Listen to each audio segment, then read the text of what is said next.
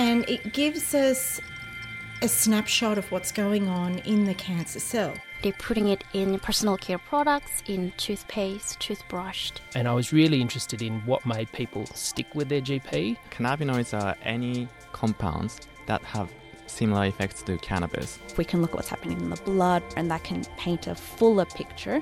The issue is that no country's got this right. Think Health on 2SER 107.3.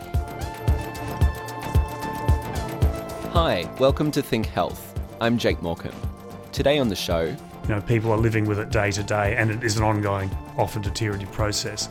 So the goals you set with people have to be more reasonable in that. Depression and multiple sclerosis, and how those with MS are more likely to experience mental health problems. And the way we diagnose psychiatric disorders. Is the current system outdated? And what aren't these diagnoses taking into account? That's today on Think Health.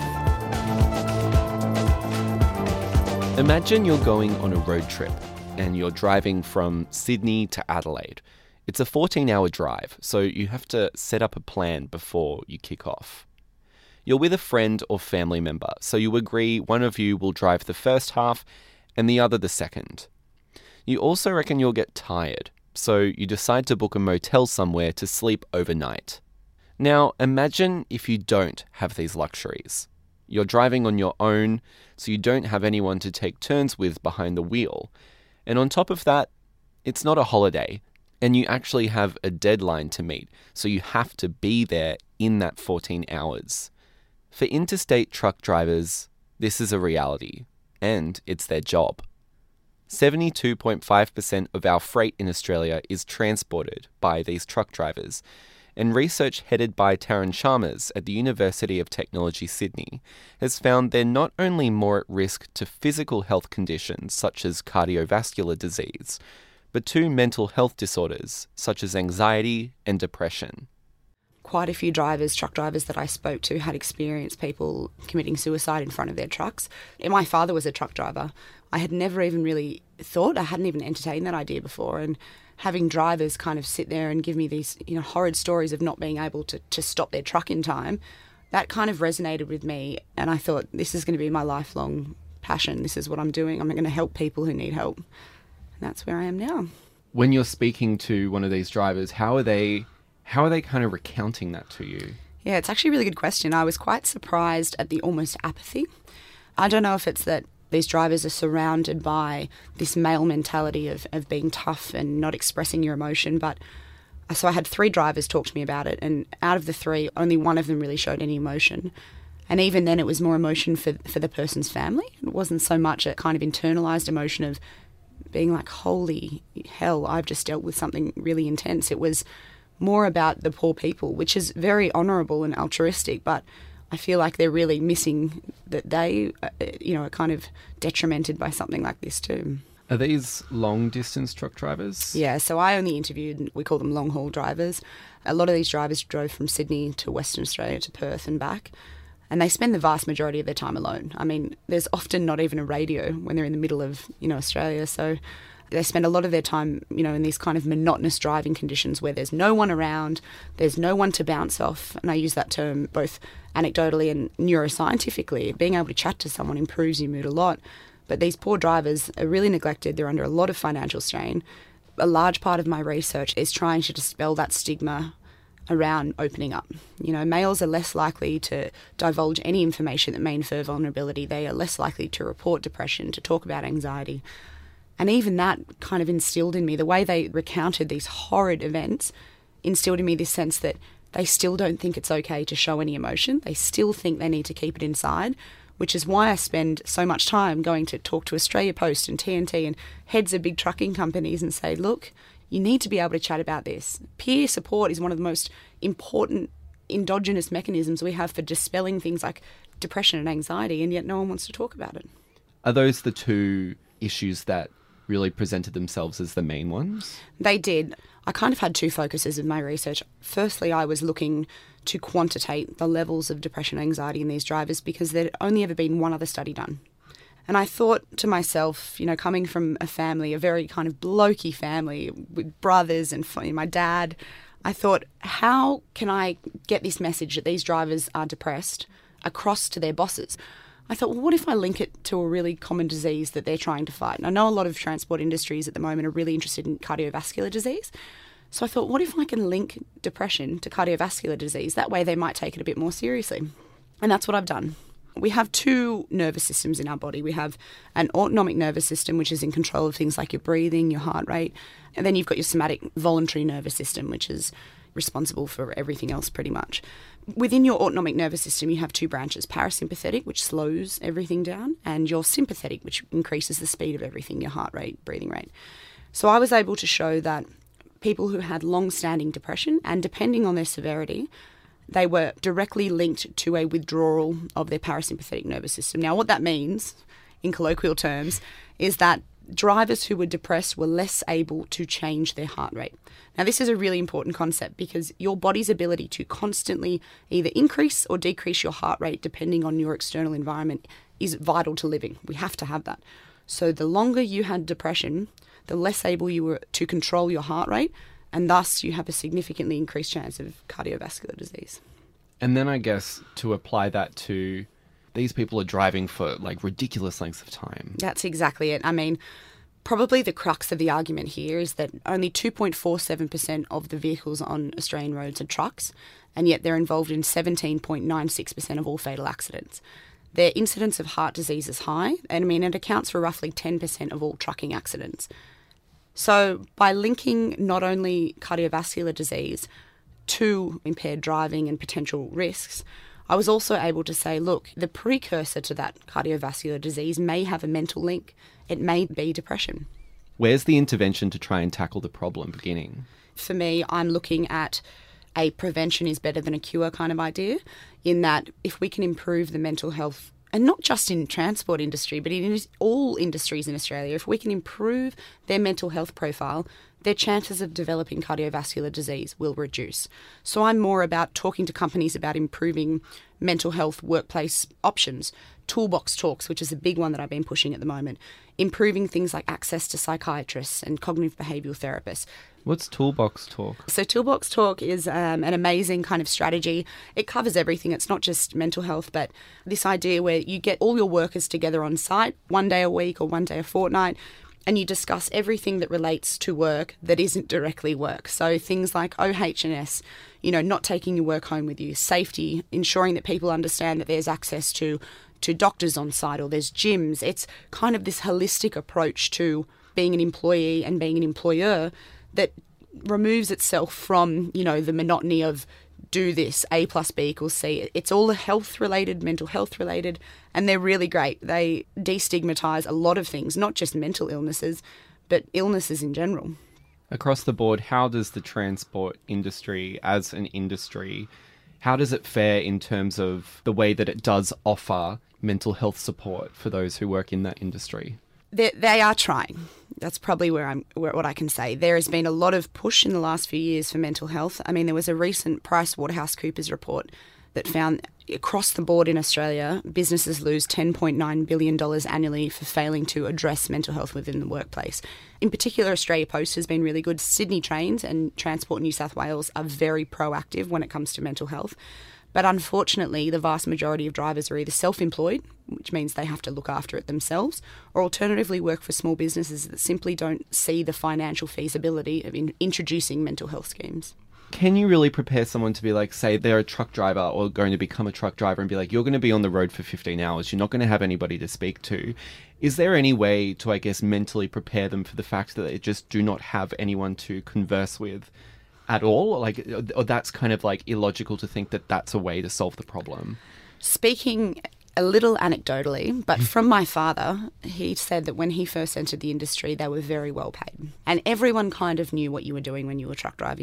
Long hours by yourself, away from your family. But there was good remuneration, a lot of money.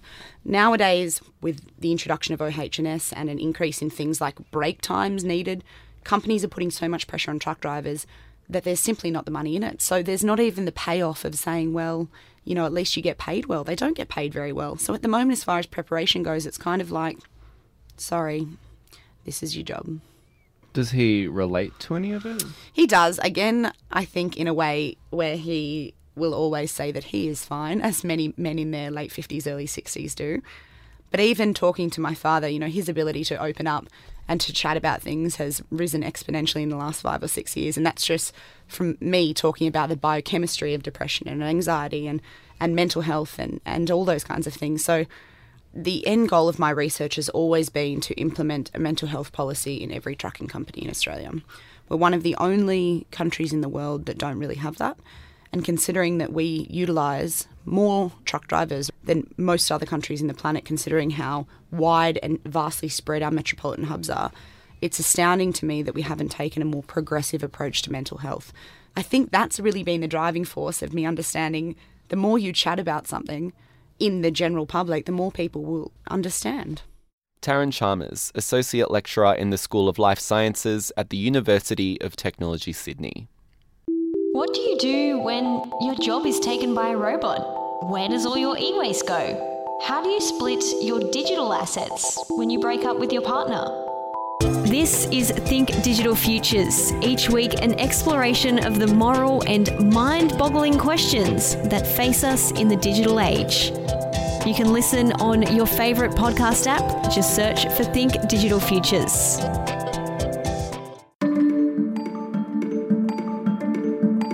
You're listening to Think Health on 2SER 107.3. Is the way we diagnose psychiatric disorders out of date? An event held at the University of Technology, Sydney, brought together professionals from a range of backgrounds, both clinical and otherwise, to address this question, and also look at what Australia can take from other countries such as the US and UK when it comes to mental health diagnosis. Martin Pickersgill from the University of Edinburgh and Karen McConnell from the University of Technology, Sydney, joined me in studio to chat to some of the most pressing conversations that were brought up. So when I think about psychiatric diagnosis, I'm primarily talking about the kinds of diagnostic entities like, say, bipolar disorder or schizophrenia that you might find in two primary handbooks, basically. So the first is the American Psychiatric Association's Diagnostic and Statistical Manual of Mental Disorder, the DSM, as it's helpfully shortened to, and the World Health Organization's International Classification of Diseases. The DSM is probably the one that has most kind of cultural traction, if you like. So, for instance, in a UK context, if a person goes to their doctor and says, I think I have this, and brings out their kind of printout from the internet or whatever, it's more likely to be based on a DSM diagnostic rather than an ICD one, for instance. And I guess, Karen, to bring in the legal perspective too, why is it important to have these categories to distinguish between different mental disorders? Well, a really important point is that this is a clinical diagnosis. So this is primarily used in a sort of medical setting, but then it also just blurs into other areas of life. So for law, I'm a human rights and discrimination lawyer, and discrimination law, for example, has its own definition of disability, but what you find in the case law is that these sort of handbooks and manuals and classifications of disabilities start to sort of infiltrate the case law and impact how people both see themselves and how other people see them in relation to their legal rights. And how exactly might that play out? Well, for example, one case study I've done is of school students with disabilities that manifest in challenging behaviour. If a school student wants to say, I've been discriminated against because of my behaviour, that has to be because of a disability. So when you start to have to show evidence of that, the person is really not supposed to need a diagnosis, but it's obvious that that would be strong evidence of it. And so people start looking for diagnoses in order to access rights. But one initial problem with it is that a diagnosis is a very narrow and sort of individual reading of a disability. So what that means is that you're starting to look at the person as being the problem. they have got something about them, a characteristic about them that doesn't fit their environment. So, for example, the school student, is not able to function in a school environment. If you're looking at a diagnosis, you're starting to say, well, they can't pay attention or they can't do this. Whereas if you take a more sort of human rights approach, you'd be saying, what is it about that person in that context that doesn't work? As a sort of someone who's in favour of, these protective laws, I really want to see students or whoever it is that's bringing their claim for there to be some attention on the environment or on the context. And a diagnosis takes the focus away from the context back to the individual. Martin, one of the things that was also covered in this event as well was looking at what Australia can take from the US in this regard. Why exactly might we look to the US and the way that they diagnose? So for me, what was interesting is to see what Australia is already doing with these US diagnostic systems, and if there's resonance, for instance, with the UK, where even though technically we don't use the DSM, actually we do in many, many ways. And then to kind of see, well, is that right? Are the current uses of it appropriate? And I mean that kind of clinically, culturally, economically. So increasingly over time, the emphasis in US mental health has shifted from a kind of a psychoanalytic approach to a neurobiological one. Mm-hmm. So in the 80s and 90s, there was a real push for brain scanning techniques, for instance, to examine what the neural correlates of things like schizophrenia might be. As these kinds of technologies have become more sophisticated, the kinds of definitions within the DSM have been seen as actually quite clunky and overgeneralized now. So whilst once they were seen as this wonderful new kind of way of producing highly standardized and well-characterized populations, now they're too heterogeneous for the scientific techniques that are being used. So there's a kind of a move away from those bigger constructs to emphasize symptoms rather than disorders per se. So for instance, looking at low mood rather than major depressive disorder, and looking at what neurological pathways, for instance, might underlie that. And why would that be beneficial to look at those as opposed to larger issues at hand? The people doing that kind of research think that the mind is what the brain does, and so you need to understand the basic neurological circuitry in order to get a real sense of what a disorder is and how it can be intervened in. Just commenting on that idea of a sort of neurological model, there's been really amazing and interesting neuroscientific research in recent years which has really shifted anyway the sorts of conversations we're having about brains and environments. But I do think there can be this tendency to think of brains in isolation.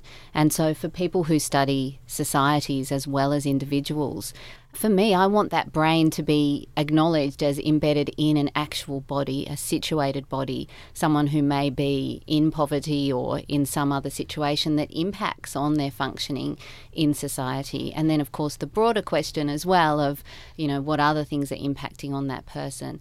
And just keeping an eye on how they do filter through and that they don't overlook things like race and gender bias or poverty and disadvantage that absolutely shape the way people live their lives.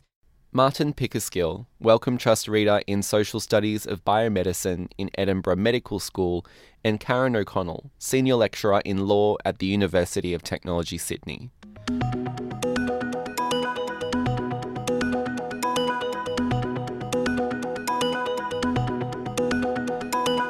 People with multiple sclerosis are 3 times more likely to experience depression than those without MS. Ian Kneebone is a clinical psychologist from the University of Technology, Sydney, and does a lot of work in this space, and says though treatments and therapies tend to be administered the same, experiences of depression can be quite different. Ian spoke to Think Health reporter Miles Herbert. There's a lot of feeling of that it's inevitable.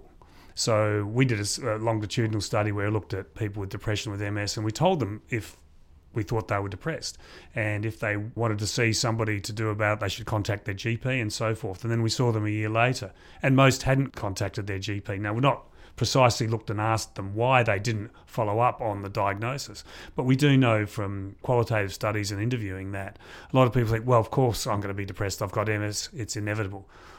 So besides feeling helpless, why else would they not seek treatment for depression? I think there's the same thing. A lot of people with depression in the community who aren't affected by neurological illnesses don't seek treatment because of stigma, perhaps.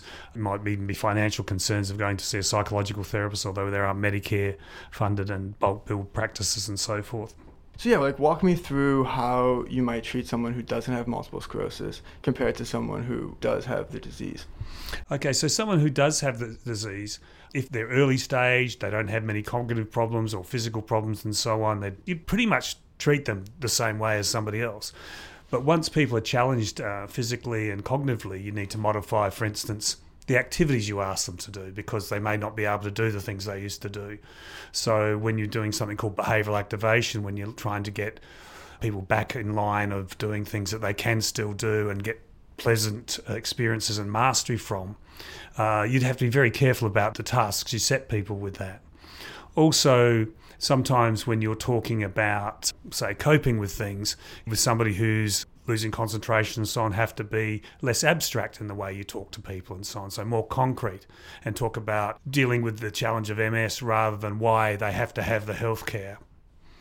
I understand that there is a link between pain and depression. Is that it? Is it the pain, or is it the disease? Is the actual MS, like the lesions within the body, do you think causing the neurological association with depression? I think that's a big challenge there. There is almost certainly some organic pathology, some brain changes that contribute to depression. And also, as we say, there's very clear adjustment challenges that people make. So it's probably partly organic for some people and partly psychological, and more or less for different individuals. What's interesting, I guess, about psychological treatments is there's studies, not particularly in MS, but generally, that show that if you do psychological therapies, there can be brain changes as well. So just because it's physical doesn't mean you treat it with medication. Just because it's psychological doesn't mean you can treat it psychologically. And that's why sometimes a combination works best, particularly with more severely disordered people. And also, I know associated with depression, there's this feeling of hopelessness, you know? Yeah. I know with MS, there's no necessarily like straight up, I can walk into a hospital and get a cure. Does that play a role in their association with depression, this idea of like, oh, I have MS and I'll, probably have it forever? It is one thing that isn't curable at this point in time. And a sense of hopelessness is a very important point to make, because hopelessness has got a big connection with suicidal ideas and suicidal behaviours and acts. And I think that's a real warning sign when people have that sort of presentation for us. It's very important to deal with that. And it's kind of like, if you make your whole world your MS, and that's a deteriorative condition, as most often it is, where's that going to lead you? And do you need to make it your whole world? So, for instance, someone who's feeling very hopeless will stop doing everything that they used to do, because what's the point? I'm going to get MS, it's just going to get worse and worse. Whereas someone else has said, okay, I'm going to live in the moment, I'm going to enjoy the things I can still do while I can do, and I'm going to plan for my future, so it makes it as comfortable and as much as I can. People with MS probably can't go see their GP, or some of them at least might not be able to go see the doctor. Do you make house visits? How does you go about that? Oh yeah, there is ability to do house calls, I think even under Medicare, as long as you're doing face-to-face treatments. One of the exciting things I think about Medicare is we're hoping, or if it hasn't happened already, that people are allowed to do over the internet, so Skype type therapy and so on. And that's a huge boon for people with MS, because often they've been in jobs where they understand IT, they've used computers and stuff, they're computer literate, and this saves a whole lot of access issues if they're severely disabled. And also, you can tape those things so they can go over them, so they can remember things. So I think the technology is going to be a great assist to psychological therapy for people with MS. What are your challenges as a psychologist? Well, I think general challenges dealing with things that may perhaps affect you or your family and so on, that, we're all vulnerable to physical illness, so that's a particular challenge. In terms of the provision of therapy, I think it's dealing with the fact that people have, as you say, a deteriorative course almost certainly. For instance, in my practice I saw someone whose wife had left him, and he was very upset at the time. You could provide him with therapy and he'd go off into the sunset into a new relationship and so on. That doesn't happen with MS. People are living with it day to day, and it is an ongoing, often deteriorative process. So the goals you set with people have to be more reasonable in that, and you've very much got to allow the very real grief for the losses that are there for all to see. Are there success stories though? Oh, absolutely. Yeah. I mean, I think that's the reason we provide these therapies, because we do know that they work for people despite the very real challenges of MS. Ian Kneebone, Head of Discipline in Clinical Psychology at the University of Technology, Sydney, speaking to Miles Herbert.